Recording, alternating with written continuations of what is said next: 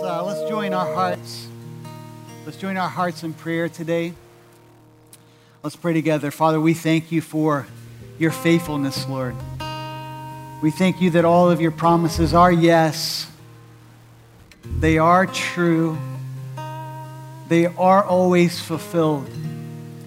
And we have that confidence because of who we know you to be through your Son, Jesus Christ, who was the fulfillment of all your promises, who fulfills all of the longings of our hearts, who points us to a better day to come. And so, God, we raise up our thank you. We raise up our hallelujah. We raise up the declaration that you are faithful, even when we are not. Especially, we see when we are not. God, you are. So, Father, would you have your way in these moments as we turn our eyes and our hearts to your word, to hear your voice today, we pray. In Jesus' name, amen. We'll go ahead and turn in your copy of God's life-giving word to the book of Esther. We'll be in chapter 7 today.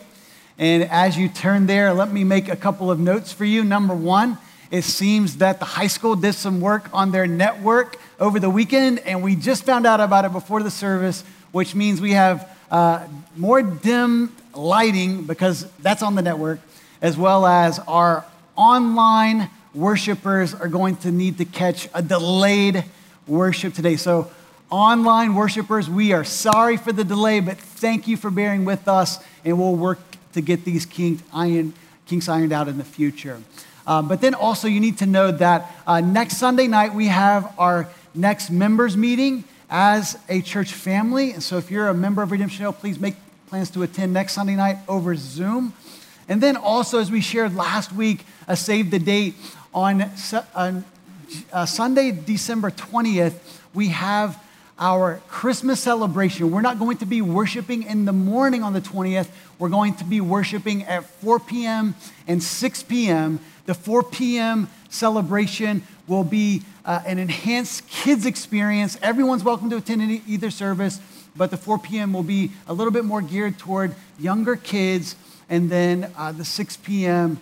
will be more of what we're used to in terms of Sunday morning or our Christmas celebration. So please not only plan to be here, invite a friend. It's going to be a super safe environment. That's why we're part of the reason why we're hosting 2 services, to make sure we can spread out and socially distance just as we are every Sunday morning here. Well, as we turn our attention to the book of Esther, I want to jump right into the story today. I mean, how many of you, when maybe you're listening to music on Spotify or YouTube, you just are like, please don't play an ad right now. I really want to hear the next song. And you know, like the 10 or 15 second variety is one thing, but now they're rolling like 3-minute ads. So, you know, if you're not paying attention, all of a sudden you're like, where did my music go? Okay. And so rather than kind of, you know, pausing for an additional,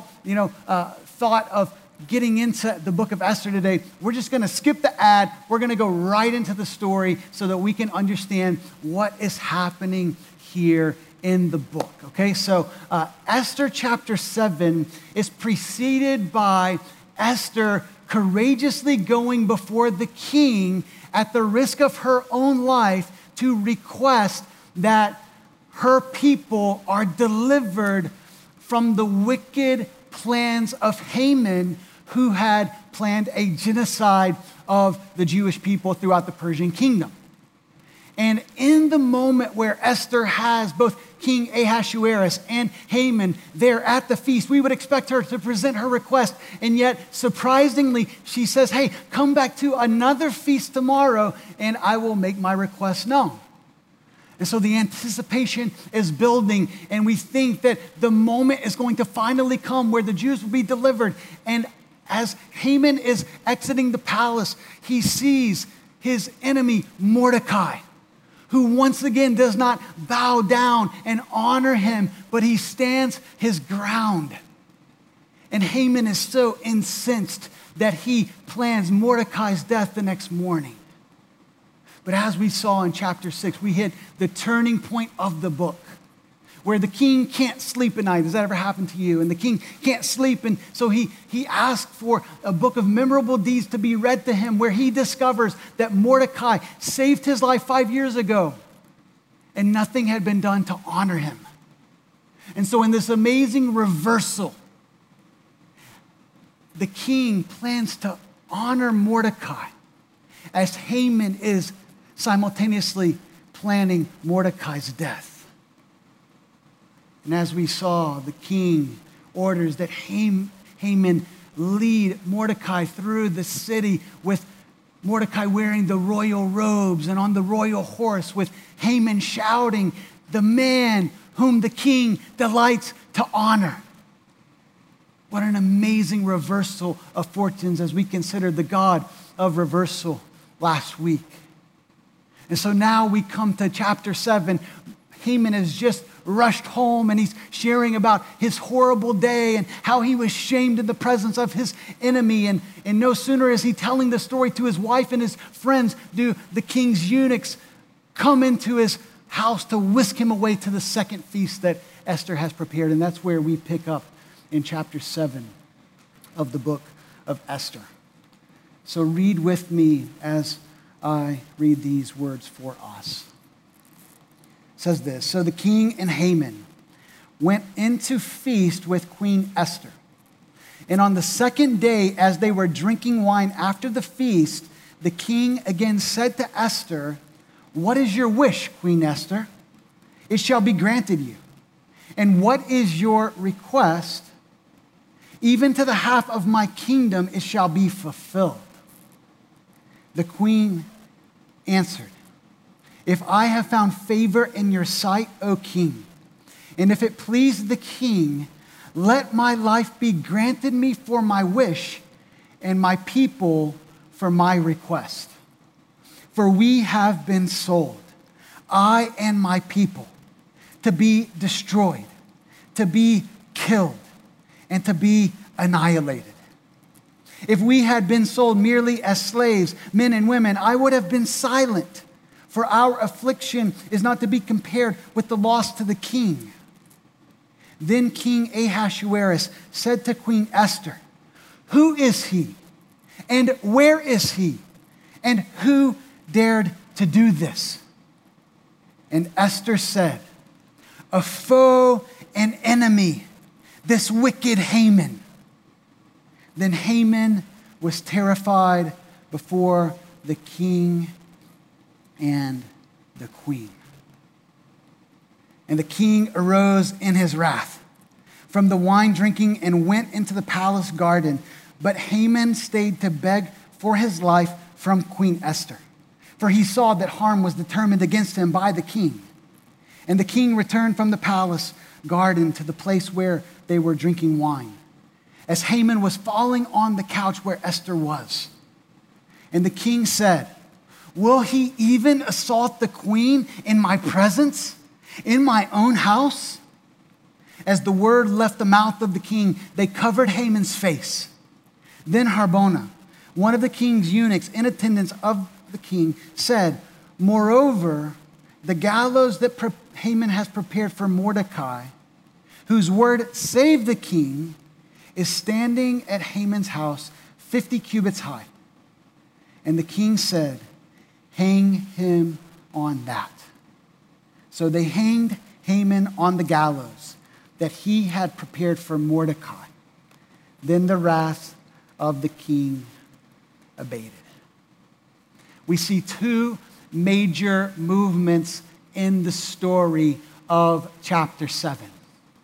We come to the moment where Esther is able to finally present her request to save the Jews. And the chapter begins with almost a replay of what we saw in chapter 6, where the king and Haman are feasting at the amazing preparations made by Queen Esther and her staff. I mean, this would have been a feast that would have made any feast that we enjoyed on Thursday pale in comparison. I mean, how many of you were enjoying food to the degree that you were texting your friends the amazing dishes that you were enjoying? Anyone doing that? besides my community group. I mean, there were like 25 pictures coming in, photo after photo, people not really bragging, you know what I'm saying, but just kind of proud of their work and just, I mean, the amazing feast. But this feast would have made any feast that we enjoy pale in comparison. And it says once again that King Ahasuerus and Haman, they were drinking wine. And after that, King Ahasuerus again asked Esther, what is your request? And what is your wish? Which brings us to the climactic moment of the book. Notice how carefully Esther makes her request. With her hands sweaty and her heart pounding. She says, if I have found favor in your sight, O king, and if it please the king, let my life be granted for my wish and my people for my request. Now we have to consider just how delicate this moment is for Queen Esther. She is literally risking her life as she puts this request before the king. As commentator Karen Jobes points out in her excellent commentary, Esther begins the delicate and dangerous task of accusing Haman without incriminating the king, who had, after all, sealed Haman's decree of death with his full knowledge and approval. She has to incite the king against his friend and closest advisor without bringing the king's wrath down upon herself. In other words, Esther has to point out the king's wrongdoing without saying that he is wrong. Have you ever been there, tried to do that? It's not very easy. And oh, by the way, at the same time, she has to incite his anger against his closest friend and advisor, Haman. And so she begins by mimicking, echoing the king's words. What is your wish and what is your request? Up to half my kingdom. And Esther begins by saying, my wish is that my life be granted to me. And immediately the king must have wondered, who is threatening the life of my queen? Who would bring such an affront to me and my kingdom? And now that Esther has the king's full attention, she goes on and she says, and would you grant the life of my people? Remember, at this point, the king does not even know that Esther belongs to the Jewish people. And so she goes on and she says this, for we have been sold, I and my people, to be destroyed, to be killed, and to be annihilated. If we had been sold merely as slaves, men and women, I would have been silent, for our affliction is not to be compared with the loss to the king. Esther quotes the very words of Haman in his edict in chapter 3, verse 13, where Haman says the Jewish people are to be destroyed, to be killed, and to be annihilated. And yet she uses these words veiling the author, who is Haman, and veiling the fact that the king was the approver of such an atrocity. What we have going on here in Esther's wisdom, her very just incredible political maneuvers in the king's palace, is an echo of what we find in 2 Samuel chapter 12, where Nathan the prophet goes before King David to expose his wrongdoing in not only committing adultery with Bathsheba, but then also seeing to it that Bathsheba's husband Uriah was murdered. And so Nathan very carefully tells a story of a poor man who had a precious one and only lamb, who was stolen by a rich man. I mean, anyone would see the injustice. Anyone would see the exploitation. Anyone would be angered. And that's what's happening as Nathan pulls David into the story emotionally. And he gets his anger up and he says, there must be justice done. And then Nathan looks to David and he says, you are the man. You are the one who has done this. And this is exactly what Esther is doing here. She's using an oblique tactic to pull the king into the story, to get him angry, and he doesn't even know who he's angry with. And so, in a very impassioned series of questions, he says, who is he? Where is he? Who has dared to do this? And Esther then drops a bomb like few had ever been dropped in the palace. She screams out, a foe, an enemy, probably pointing to him at this point, this wicked Haman. And the king is confounded and filled with fury. Haman is panic-stricken and desperate for his life, while Esther must be feeling a significant source of relief and filled with hope. Which then we see immediately what happens next. Verse 7 tells us that the king bursts out of the banquet hall into the garden where he's probably calculating, hey, what is my next move? After all, not only do I want to take Haman out, but he's my closest advisor. And if I go public with what has transpired, not only is that going to make him look bad, that's going to make me look bad, and I'm not about that. But as the king is in the garden of the palace, Haman is asking himself, what should I do? Haman's caught in another dilemma. If he follows the king into the garden, that's not probably going to end well for him. But if he leaves the palace, he's basically saying, hey, I'm guilty. And so the only thing he knows to do is to approach Esther and to beg of his life. And as he does so, not only is he breaking royal protocol by being alone in the presence of the queen, but now he approaches Esther, which the royal protocol said that no one should come within 7 steps of the queen. And as the story unfolds, we can almost visualize this. If this were a movie, the camera zooms in on King Ahasuerus coming down the hall. And then it scans to Haman as he approaches Queen Esther. We see Esther probably terrified, wondering what Haman might do to her. And then as the king rounds the corner, Haman in that moment is falling on the couch to beg for his life. And yet it looks like that he might be trying to assault the queen. And so the king erupts and he says, would he even assault the queen in my presence, in my own house?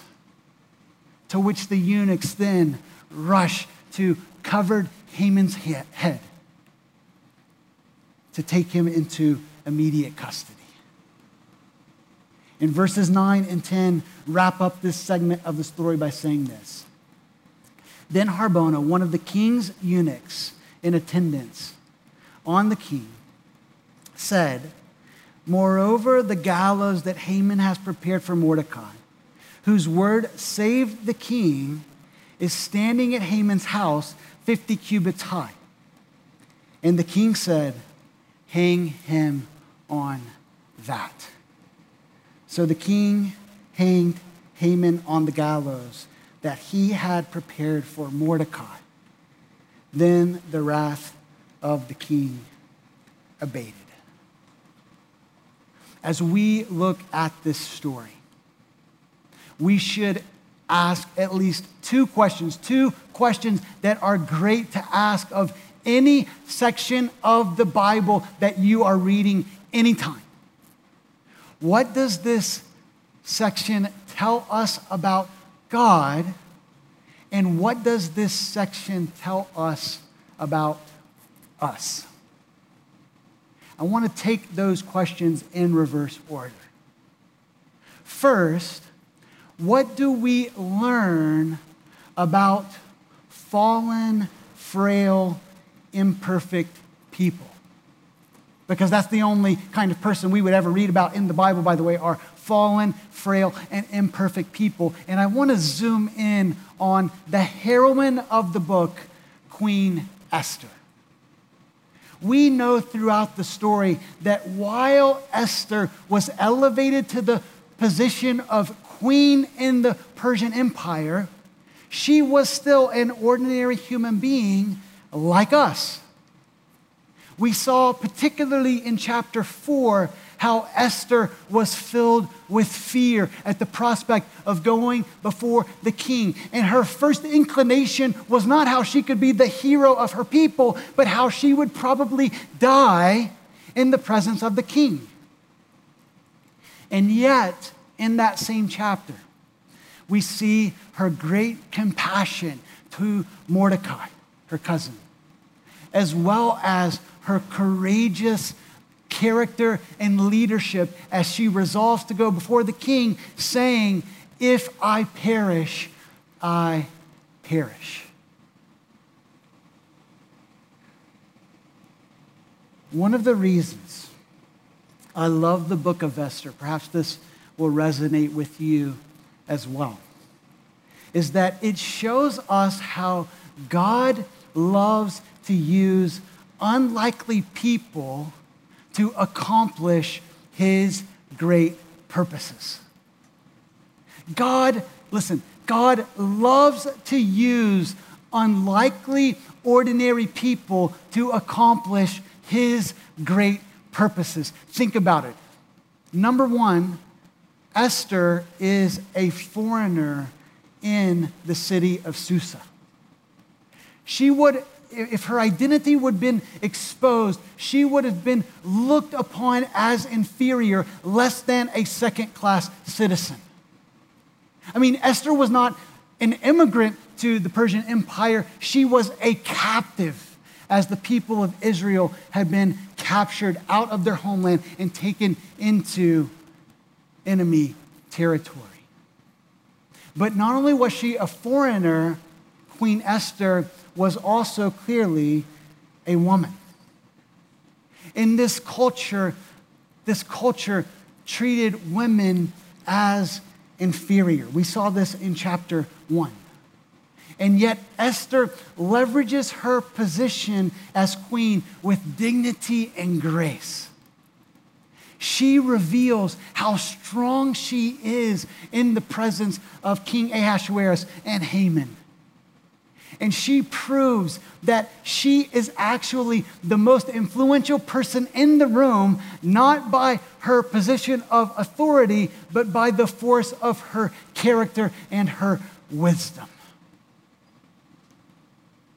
And we should pause for just a moment and recognize that in our own nation right now, we have reason to celebrate, regardless of your political views and the details of how you think about politics. We should celebrate that America just elected our first female vice president, who also happens to be the first black person to this elected office and the first Asian American to hold the vice presidency. That's amazing to consider and celebrate as we look at Kamala Harris being elected as the vice president to President Joe Biden. But not only is Esther a foreigner and a woman, don't forget, Esther is also an orphan. She would not have been chosen in her childhood to be the most likely to succeed of all her peers. And yet, God loves to use unlikely, ordinary people to accomplish his greatest purposes. This is what the Bible shows us again and again and again. I hope you know 2 Corinthians chapter 4, verse 7 that says this. But we have this treasure in jars of clay. You're saying, Pastor Tanner, what are you talking about, a jar of clay? A jar of clay was a common, ordinary vessel in the first century. It would be much like a cardboard box today, just an ordinary vessel to hold ordinary things. And yet, 2 Corinthians 4:7 says, but we have this treasure in jars of clay to show that the surpassing power belongs to God and not to us. I don't know where you are in your life today. And I don't know where you are in your journey, but something tells me that at times you feel very ordinary and quite insignificant. And you doubt whether or not God Almighty could use you to accomplish great things in your life. But the Bible again and again and again shows us how God uses people like you and I to do amazing things. We should never label limited what God labels limitless. And I mean that. That's not like hyperbolic preacher talk, right? That's like God has given every human being unlimited potential. Why? Because we belong to Him. Our lives belong to Him. As we submit our lives to God, as Esther does throughout this book, we have unlimited potential to accomplish extraordinary things. But as inspiring as the story of Esther is, there is a greater hero in this book, which is God Himself. Which leads us to the second question. Not only what does this passage teach us about fallen human beings, but more importantly, what does this passage teach us about God? We see in chapter 7, as we saw in chapter 6, as we're going to see as we move throughout the rest of this book, that God continues to work in ways that we cannot see. God brings amazing reversals when we would least expect it. Just think about the book's primary conflict between Haman and Mordecai. They experienced this amazing reversal in dramatic fashion, where the gallows, which refers to, in the Persian Empire, the preferred method of death for not a gallows for someone to be hung on, but it was a stake by which someone would be impaled upon. The gallows, this stake that Haman had prepared for Mordecai's death, becomes the instrument by which he dies that very same day. And so throughout this story, we see how the book of Esther is a literary masterpiece because God is a masterful author. Look at this picture from the Bible Project that, by the way, they put out some great free resources online. You can check out their videos on different books of the Bible and different keywords and themes and throughout the Bible on their free resources. But this picture of the story of the book of Esther shows us the literary structure of the book. And what you see here is that the first 5 chapters are mirrored by the last 5 chapters, with the first part of chapter 6 serving as the hinge point or the turning point for the book, where the king can't sleep and he honors Mordecai instead of honoring Haman. And so the technical term for this in Hebrew is this is called a chiasm, where the first part and the last part mirror each other, and the second part and the next to last part mirror each other. A chiasm is like saying, eat to live, don't live to eat. Got it? Almost messed that up, right?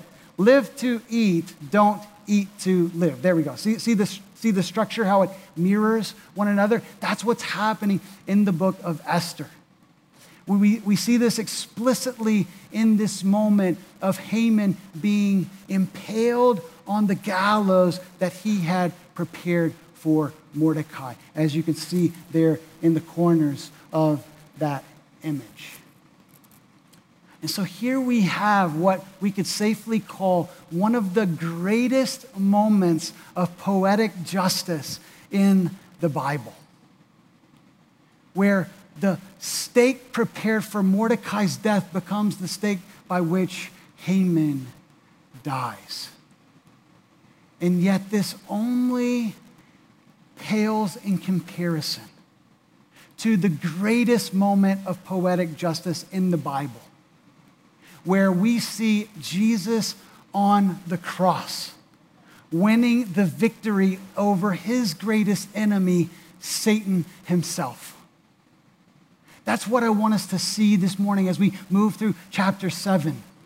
That's what we're calling this sermon, Visions of the Cross. The main point of the message today is that the cross of Christ delivered the greatest poetic justice in the triumph of good over evil.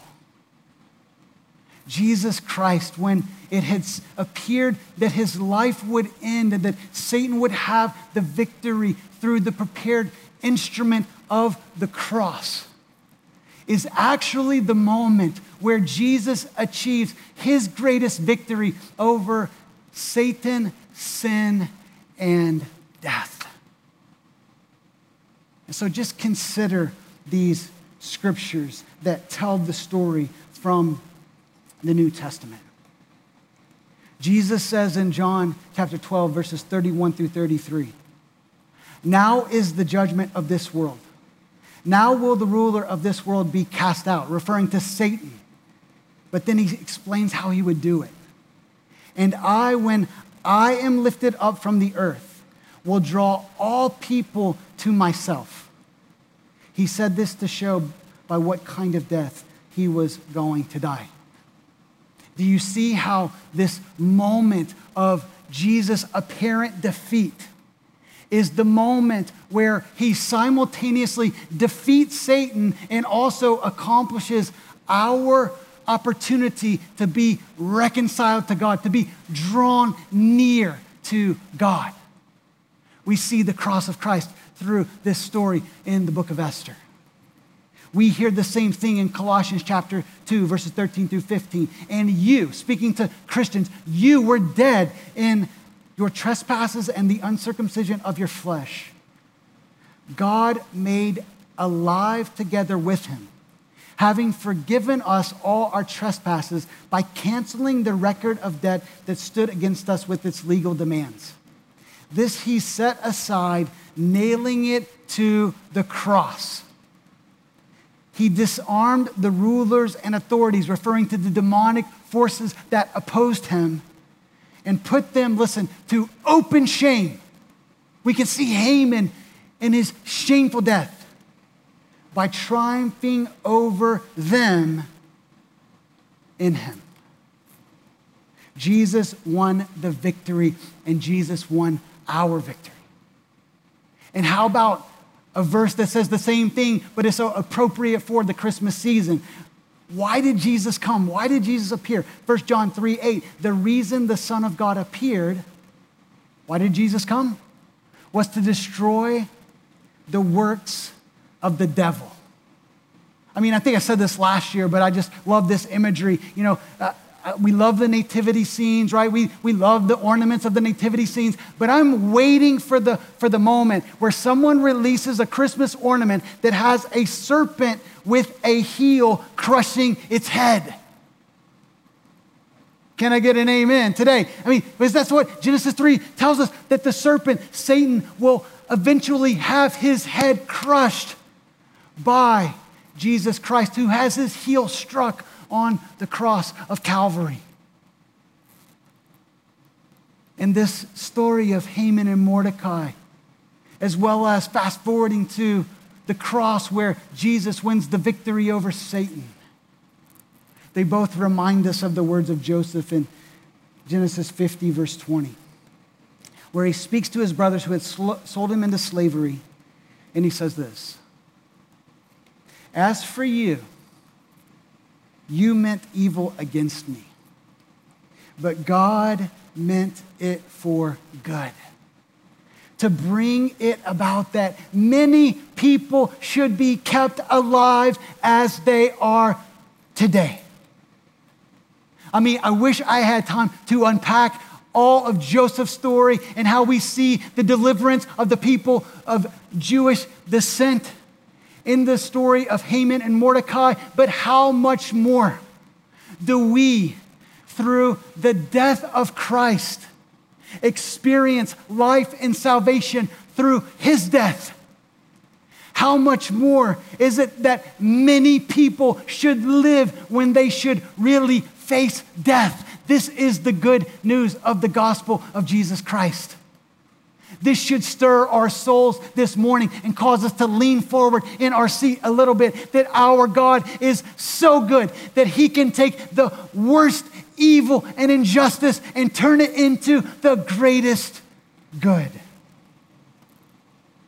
And so I want to ask you today, have you believed on Jesus Christ?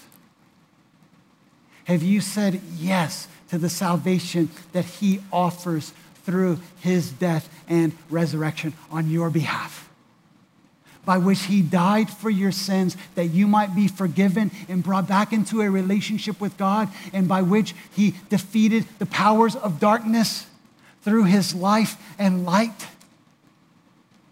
If you've never said yes to Jesus, whether you are worshiping in the room or worshiping online, I want to encourage you today to say, "Jesus, I'm all in. I want to follow you with my life. Would you forgive me of my sin that I might experience the life that you brought to me through your death?" And if you have received Christ, I want to encourage you to be amazed by the story once again. The encouragement that we can take as we move throughout today and tomorrow is to look to the cross and to look through the cross. Not only looking to the cross and remembering the victory of Christ and how our sins are forgiven and how he has brought us life through his death, which provides 1,001 reasons to rejoice and celebrate and have hope, but also to not just look to, but to look through. You say, "Well, Pastor Tanner, what do you mean by that?" When we look through the cross, we look through our current circumstances, through the cross. Well, I'm getting chills just talking about it right now. When we live a cross-centered life, when Jesus is first, we remember his life, we remember his death, we remember his glorious resurrection, and we look through him. We look through the cross at whatever we're facing in life today. I know it may be a difficult time. I know things aren't what we would hope them to be in 2020. I know that there are people who are sick and hurting. There are disappointments. There are expectations that we had, whether we're 39 or 49 or 29 or 59. And God is saying, look through the cross. What the enemy may mean for evil in your life, even the brokenness that you experience by your own shortcomings, listen, I can take them and I can work them for good. This is how good our God is. This is how magnificent his love is. This is how powerful he is to take any situation, to take any circumstance, and to bring us the victory through apparent defeat. And so would you look to the cross today? And would you look through the cross today and tomorrow and the next and the next and the next? Because our God is bringing victories And the ultimate victory is ours through Jesus Christ. So that's why Pedro and the team are going to lead us in a song that we've never sang on a Sunday here before, but it's called See a Victory. And we're going to sing this song by faith. Listen, I know that there are some people in the room online that your life is going pretty well. Like this is a victory season for you. And so it's going to be easy for you to sing this song super loud because your faith is very high, because maybe your life is very good. But there are others that are saying, you know what, man, my life isn't that great, but my faith is pretty great. And so I can still sing it with passion and volume, because I'm going to see a victory. My God is taking circumstances and he's turning them for his purposes. But then I also want to speak to those of you that may be really going through it. You may not have a lot of hope in this season. In fact, things may be so difficult that you are just entering into this place today broken, and you don't even have the strength to sing the words of this song. And listen, that's okay. But if you would just allow the words of the song, you might even just need to sit and pray as others stand and sing, but let these words fall on your ears and your heart today. The weapon may be formed, but it won't prosper. When the darkness falls, it won't prevail. Because the God I serve knows only how to triumph. My God will never fail. I'm going to see a victory. I'm going to see a victory. Why? For the battle belongs to the Lord God Almighty. Those last three, that title isn't in the song, but you can sing it if you want to the Lord. I'm going to see a victory. I'm going to see a victory for the battle. There's power in the mighty name of Jesus. Every war he wages, he will win. Jesus, yes, is undefeated. Thank you very much. Add some new lyrics to the song. And so that's why we can say, I'm not backing down from any giant, because I know how the story ends. And then we sing Genesis 50, verse 20. We just read it. We sing it. I don't know if it's the bridge or the tag or the third verse. It doesn't matter. What the enemy meant for evil, you're turning it for good. Oh God, may the words of this song, but more importantly, the words of your scriptures penetrate our hearts today to meet us where we are. That we would have visions of the cross no matter where we are in your word, no matter what we're going through in our lives, that we would look through to see you at work, bringing the victory. God, we thank you. Help us sing. Help us to receive it by faith today. We pray in the name of Christ. Amen.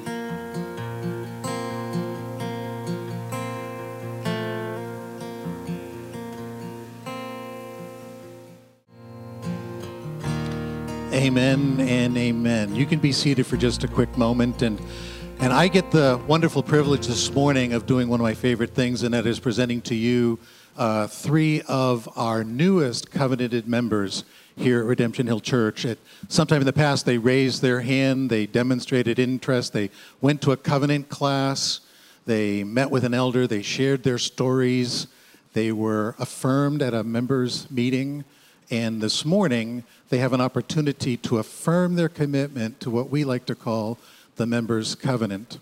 And joining Redemption Hill Church as part of an all-in member means that we have the opportunity, no matter the day of the week or the finances that God has shared with us or the personalities and the experiences that he's given us, to bring those all in alignment together so that we can actually move and see the victories that we heard about this morning accomplished together as a member of the same local church.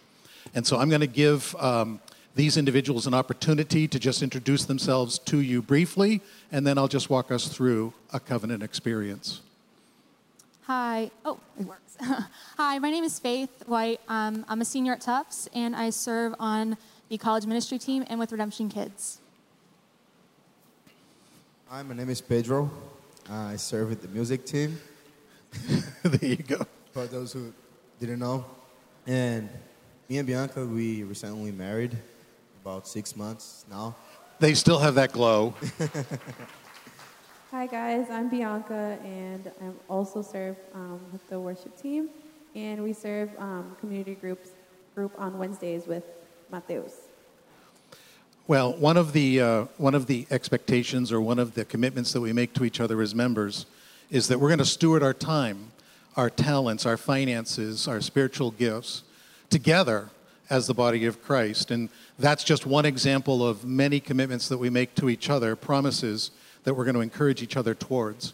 And so I ask these three new members, do you pledge to fulfill these commitments and the other ones that are stated in our covenant to each other and to us as the body of Christ as the Spirit gives you strength? And if so, would you boldly and clearly affirm by saying, we do?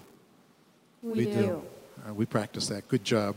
So because we view membership here at Redemption Hill Church as synonymous as being full-time missionaries to Greater Boston in the way that we handle our resources, in the way that we spend our time, in the way that we organize everything that God has providentially provided to us, we commission you as full-time missionaries and send you out to wherever God has placed you.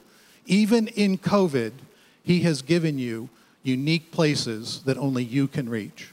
And so to that end, would you just join me as I pray for these three new members? Heavenly Father, I thank you that each of these individuals have decided to join the great mission that you're accomplishing through us, Redemption Hill Church.